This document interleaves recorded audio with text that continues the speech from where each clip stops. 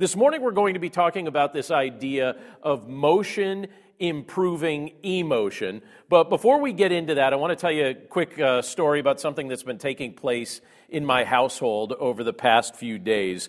Just the other day, Andrea was using the sink. She was standing at the sink doing something. I think she was just trying to spray something off. I think it was something she had just cooked with. And something very strange happened to our faucet. Now, we just purchased this particular faucet just a few years ago. I don't know how long I expected it to last in my mind, but it's not that old. It's maybe about 5 years old, somewhere in that vicinity. And what happened when she was using the sprayer part of it, so it has one of those sprayer handles that kind of pulls out, and she was using the sprayer handle and just spraying things off, the internal parts of the sprayer came loose and shot into the sink. And as I looked at it, I realized this can't be repaired. It's done now. It's ready to be retired. So now if you use our sink, you have to be very careful that you don't turn it on too quickly, because if you turn it on too quickly, the way it's set up, you'll get a lot of splashback. Your shirt will be all wet. And I guess basically what that means is it looks like I'll be replacing that sprayer very soon. I would say anytime within the next 6 to 18 months, I will be replacing that sprayer. But in all honesty, it doesn't surprise us when a household appliance breaks. All of us have probably experienced that in one respect or another. We use something for a little while and then it breaks. We use something else for a little while and then it breaks. It doesn't always seem like things are built with the mindset that it's going to last for a very long time. And we expect that it might break, and when it breaks, we do our best to try and fix whatever is broken. Sometimes it works, sometimes it doesn't.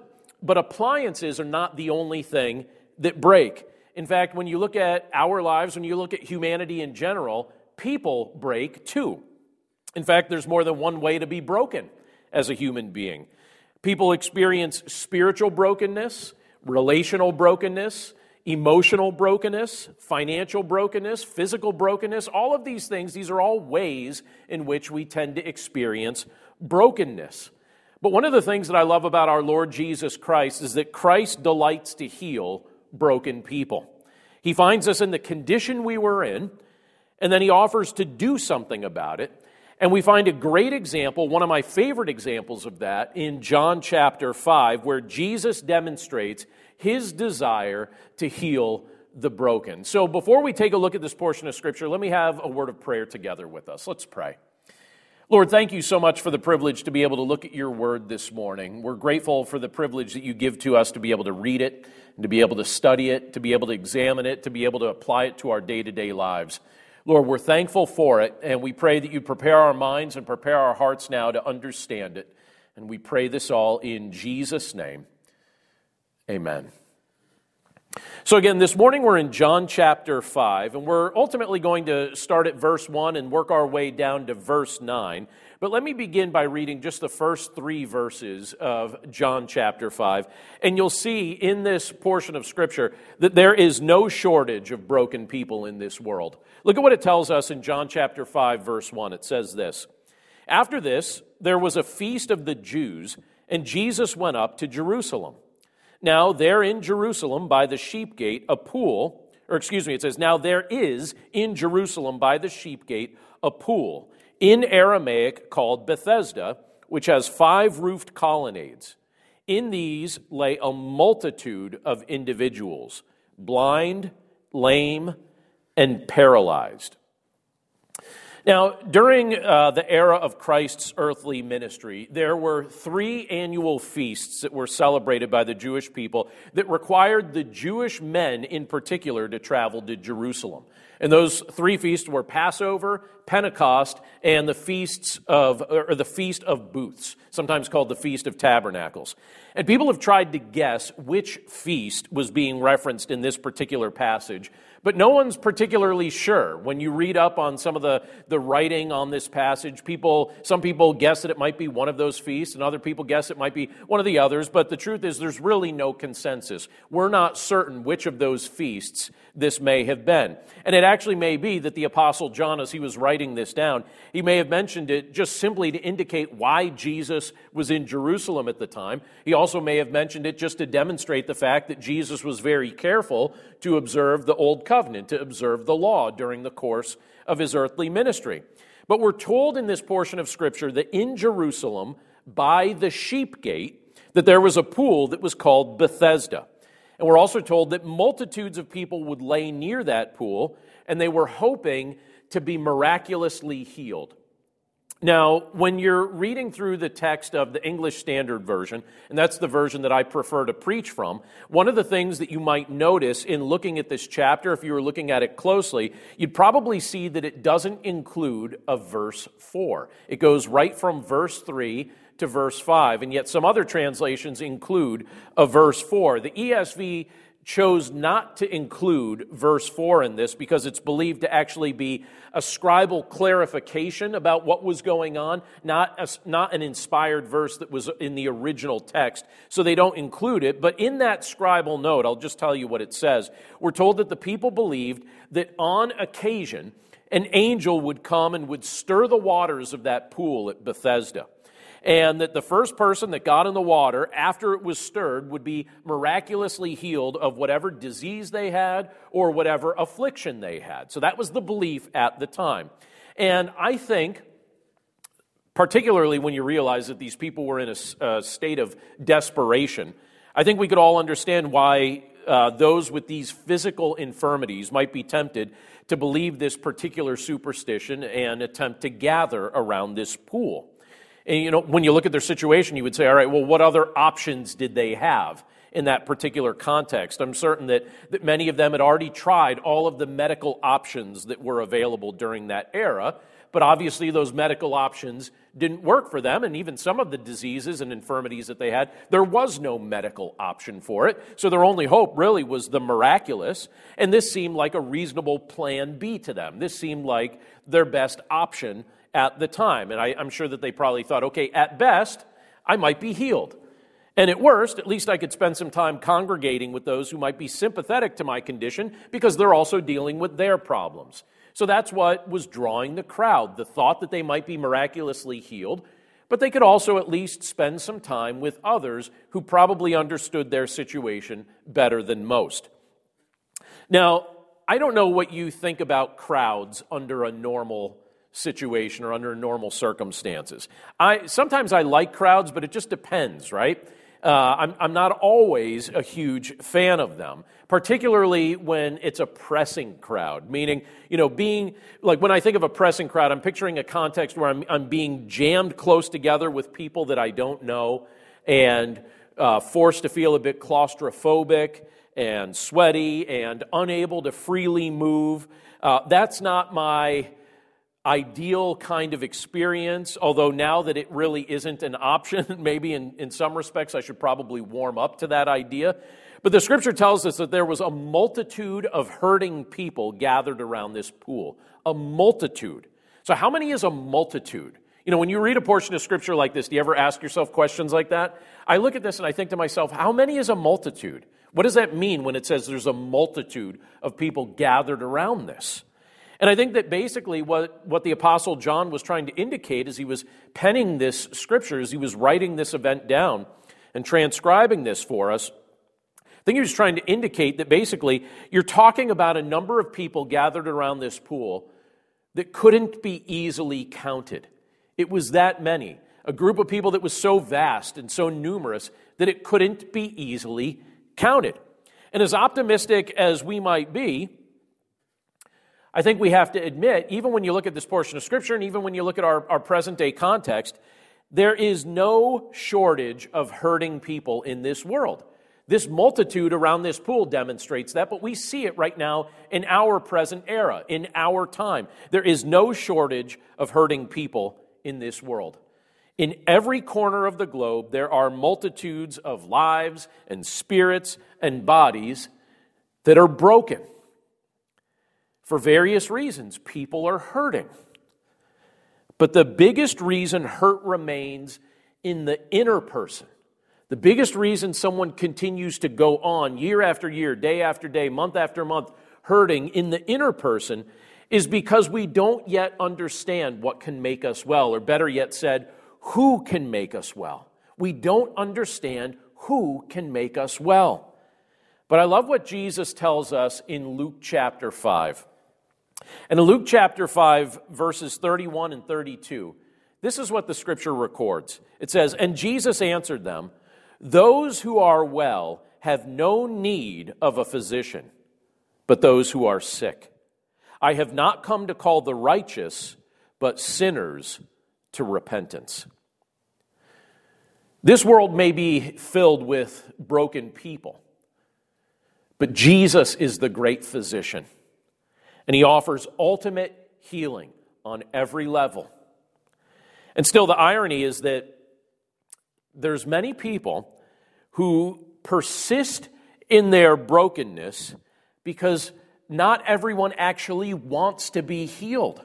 There are many people in this world who have chosen to just persist in brokenness because they don't actually want to be healed. And that's demonstrated for us when you look at verses 5 through 7. It shows us not everyone wants to be healed. Look at verse 5, and I'll read down to verse 7. It says this in John 5. It says, "One man was there who had been an invalid for 38 years. When Jesus saw him lying there and knew that he had already been there a long time, he said to him, 'Do you want to be healed?' The sick man answered him, 'Sir, I have no one to put me into the pool when the water is stirred up, and while I am going, another steps down before me.'" So among the multitudes of people that were lying down near this pool, the scripture tells us that one particular man was singled out by Jesus. And we're told that this man had been an invalid for 38 years. For 38 years he had been an invalid, and for a long time he had been lying right there near the pool. So for nearly 4 decades, this man had been unable to walk. And he was dependent on the care that others offered to him. He was even dependent on the kindness of others to help him get into the pool when the water was stirred. But at this point, it doesn't appear that there was a friend or a family member who had remained right there with him to help him if that happened. And I actually wonder if at this point in this man's life, if maybe those who used to care for him had either passed away or maybe they just got tired of caring for him and they abandoned him. But either way, he was alone. In this particular context, he was alone. It actually makes me wonder if that's part of why Jesus singled this man out. You know, you have this man who's alone and he feels hopeless.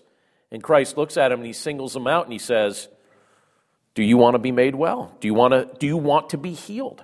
You know, Jesus looks at him and he says these things. And as he's asking him this question, I think it's a question that on the surface, it might actually sound like a silly question to ask. Because he looks at this man who for almost 4 decades has been unable to walk, and Jesus says to him, "Do you want to be healed?" And I imagine that in some respects we could look at this question and we could say, all right, is that a reasonable question to ask? Or does it seem so obvious that it might seem ridiculous to actually pose that question to a man who had been an invalid for 38 years? How did that strike you as we first read that together? Does it seem like a reasonable thing to ask or something that seems almost ridiculous to ask this man? But I'll be honest with you, I think it's a great question because apart from Christ, there's a huge void in our souls that we're trying to fill. And people try and fill that void with all sorts of things, hoping that something will eventually work. But during the course of my adult life, one of the things that stood out to me as being one of the most tragic truths of human observance is the fact that not everyone with an infirmity wants to be healed. There are plenty of people who have an infirmity that do not want to be healed from it. In fact, many people begin to adopt their infirmity as their identity. They start to adopt it as their identity, what they think about themselves. And without their infirmity, they even start they begin to struggle to grasp who they actually are.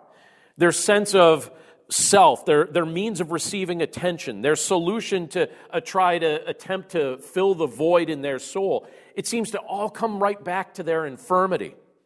And as strange as it may seem, some people nurture and love their infirmities for this very reason. So what are some of the infirmities that at times we might be tempted to adopt as some form of our identity. What tragedies have we been the victim of that we've started to treat like that tragedy is a badge of honor? Or, if someone asks you, who are you? If they want to know who you are, right? Who are you? Do you begin by describing yourself as a victim of some kind? Or maybe a survivor of some sort of tragedy or infirmity? After 38 years, when you look at this particular man in this portion of Scripture, after 38 years, do you suppose that there was a risk that the man at this pool that Jesus was speaking to in this particular context, that he might struggle with this as well? Think he might have started adopting his infirmity as his identity? Was it entirely possible that maybe even this man didn't want to get well? I think so. And sadly, I have to admit that I've spoken to and I've counseled many people through the years that I've had the privilege to be a pastor who demonstrated to me that, at least for now, they didn't actually want to get well. They wanted to persist in whatever infirmity they had become used to. And I bring that up because I think that that's something worth asking ourselves about. So let me ask that question. I wish I could hear your voices even as I'm asking this question. I can't. Maybe if you yell loud, I'll be able to hear it. I don't know. But how about us? Do we want to get well? Do you want to get well? Do you want to be healed? I guess I could ask it that way too. And by the way, you may or may not have a physical infirmity, or you may or may not have an addiction that you're struggling with. But what does your walk with Christ look like? Is there some aspect of that walk that is unwell? What do your relationships with others look like? Is there some aspect of your relationships that are unwell or broken? And what does the message that you've been preaching to your heart sound like? Is there something that's not right about it? Is there something unwell? Is there something broken about it? The kind of healing that Jesus Christ offers is much more than just a skin-deep kind of healing. He heals the entire person, and he can fill the nagging void that might be present in your soul. And here Jesus is speaking to this man, and he's offering him not just physical healing, but you could see when you observe what Jesus is up to in the Gospels, as he's going through his earthly ministry, he's offering healing on the deepest level. And when Christ heals us, he initiates a relationship of trust. We're called to trust him in all ways. We're called to trust him to forgive our sin. We're called to trust him to remain with us in all circumstances. We're called to trust him to empower us to live in obedience to him. But we all need a little encouragement to get moving in the right direction. And the man that Jesus was speaking to in this passage, he needed a little encouragement to start taking a step of faith as well. And so Jesus looks at this man and he tells him to get up and walk. Look at what he says in verses 8 and 9 of this passage. He teaches the man, he tells the man to get up and walk. It says in verse 8, Jesus said to him, "Get up, take up your bed, and walk." And at once the man was healed, and he took up his bed and walked. Now, I'm about to ask a question that I recognize is something that's pretty much universally true of us, so I think I already know your answer even as I ask this. But I'll throw it out there anyway because I think it's become a very relevant question related to all the things that are going on right now. Certainly the conversations that I'm having with many people, they seem to come back to this type of question. And so the question is this: have you ever experienced a season where you felt depressed or where you felt anxious and you really couldn't put your finger on the cause of it, but you started to realize that it was true? Or maybe you could put your finger on the cause of it, but just the same, it was something that was persisting. I can tell you that multiple times in my life, I've certainly experienced that, a season of anxiety, a season of worry. And in these moments, I think it's good to ask the Lord to reveal some things to us. I think one of the things that he's taught me is that when I'm going through a season of abnormal worry or abnormal anxiety, that one of the first things I really need to do, if I'm honest, is I need to ask the Lord to reveal to me if there's some area of unrepented sin in my life. I'd like to pretend to you that I never sin. And it's been, like 6-7 years since I've last sinned, maybe 8 or 9, something like that. But way, way, way in the past, long time ago, I think I committed a few sins here or there. The truth is, I struggle with sin. You struggle with sin. We all struggle with sin on a daily basis. And one of the things that the Lord's been teaching me over time is that I need to be honest about that with Him. Otherwise, I'm not going to get past those things. They're just going to become dominant features of my life, and I definitely don't want that to be the case. So when I'm going through a season of worry, when I'm going through a season of anxiety, I've started to become a bit more honest about that with the Lord and just ask Him, Lord, is there an area of unrepented sin in my life that I've been welcoming in and treating like it's not even a sin that I need to confess to you and that I need to repent of before you? And if He shows us something, if He shows me something, or if He shows you something, give it over to Him. And then walk in the freedom that Christ purchased for you when He shed His blood on the cross. I think it's also wise to seek to understand that if you can't identify an area maybe where you're nurturing secret sins, that there's also a spiritual battle that's taking place, and I don't think we should discount that. Meaning, I'm convinced that one of Satan's favorite ways to attack the followers of Christ is through our emotions. Satan loves to attack us through our emotions. And in seasons like that, I've personally asked the Lord to be my shield from the arrows of Satan, the arrows of depression, the arrows of anxiety. And I've watched the Lord answer those prayers. When those arrows are coming, and it's become clear to me that there's a spiritual battle taking place around me, I'm starting to learn not to discount that as a reality. And the Lord answers those prayers. The Lord offers Himself as a shield for those arrows of Satan, those arrows of anxiety, those arrows of worry. And when you look at this particular portion of Scripture that I just read for us a few moments ago, Jesus demonstrates a very hopeful remedy for those who have been broken with discouragement and for those that have been broken with despair. And Jesus looks at this man who hasn't walked in decades. So it's been decades. It's almost 40 years. It's 38 years this man hasn't walked. And He looks at this man and He tells him this. Very simply, He says, get up, take up your bed, and walk. And I think it's fascinating when you look at that in this portion of Scripture. He says, get up, take up your bed, and walk. And the Scripture also tells us that in that moment, the man was healed and he obeyed Christ's command. So you have Christ healing the man, you have Christ making this man able to obey, and the man obeys. He stands up, he picks up that gross and smelly mat. I mean, think about this thing. Right now everybody's paranoid about germs. Everybody's paranoid about viruses and sicknesses. I'm sure that mat was disgusting. And the man picks up this gross and smelly mat, and he walks. He'd watched others walk for years. And he wished that he could do that too. And now he could. And I think it's interesting because later in this chapter, in John chapter 5, verse 14, Jesus actually cautions this man, and He says, see, you are well. Sin no more, that nothing worse may happen to you. He encourages this man to walk in freedom, to not return to sin, to not rebel against his Savior who had just healed and rescued him. And in this act and in many others, Jesus, what He was doing was He was fulfilling what the Scriptures had prophesied about the coming Messiah. Jesus was demonstrating that He was indeed the Messiah who had come to rescue and heal and redeem humanity.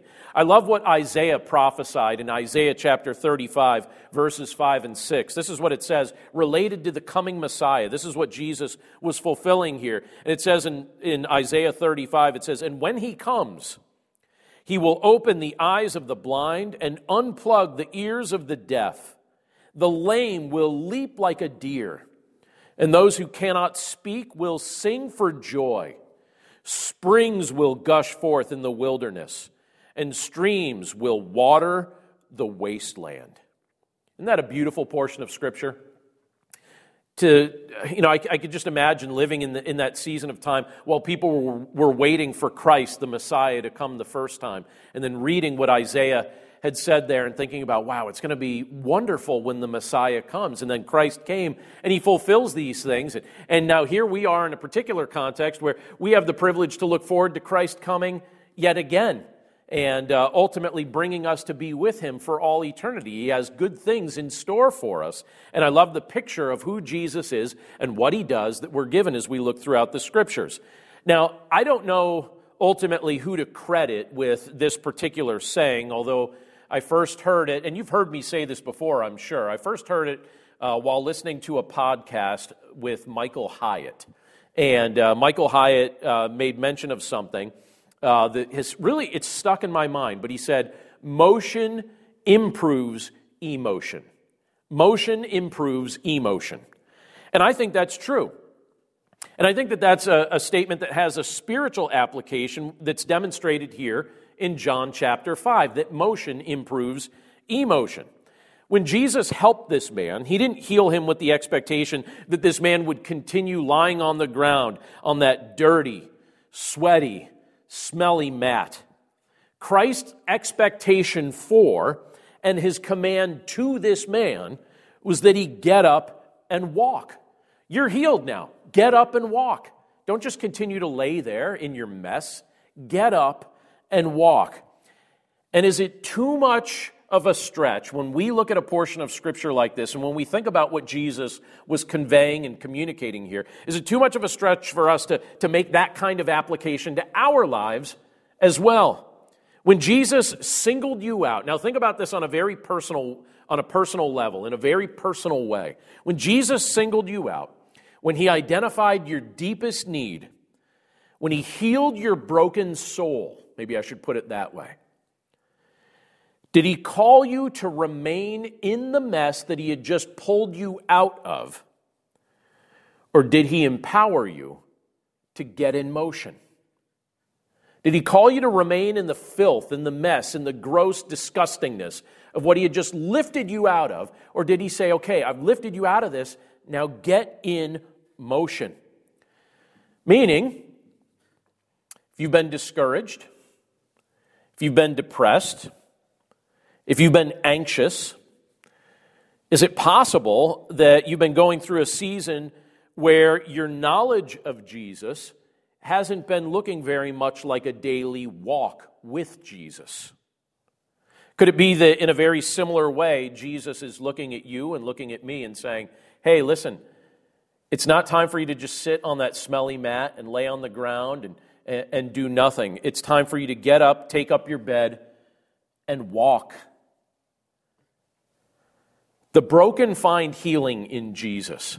It's one of my favorite aspects about looking at this particular portion of Scripture from John chapter 5.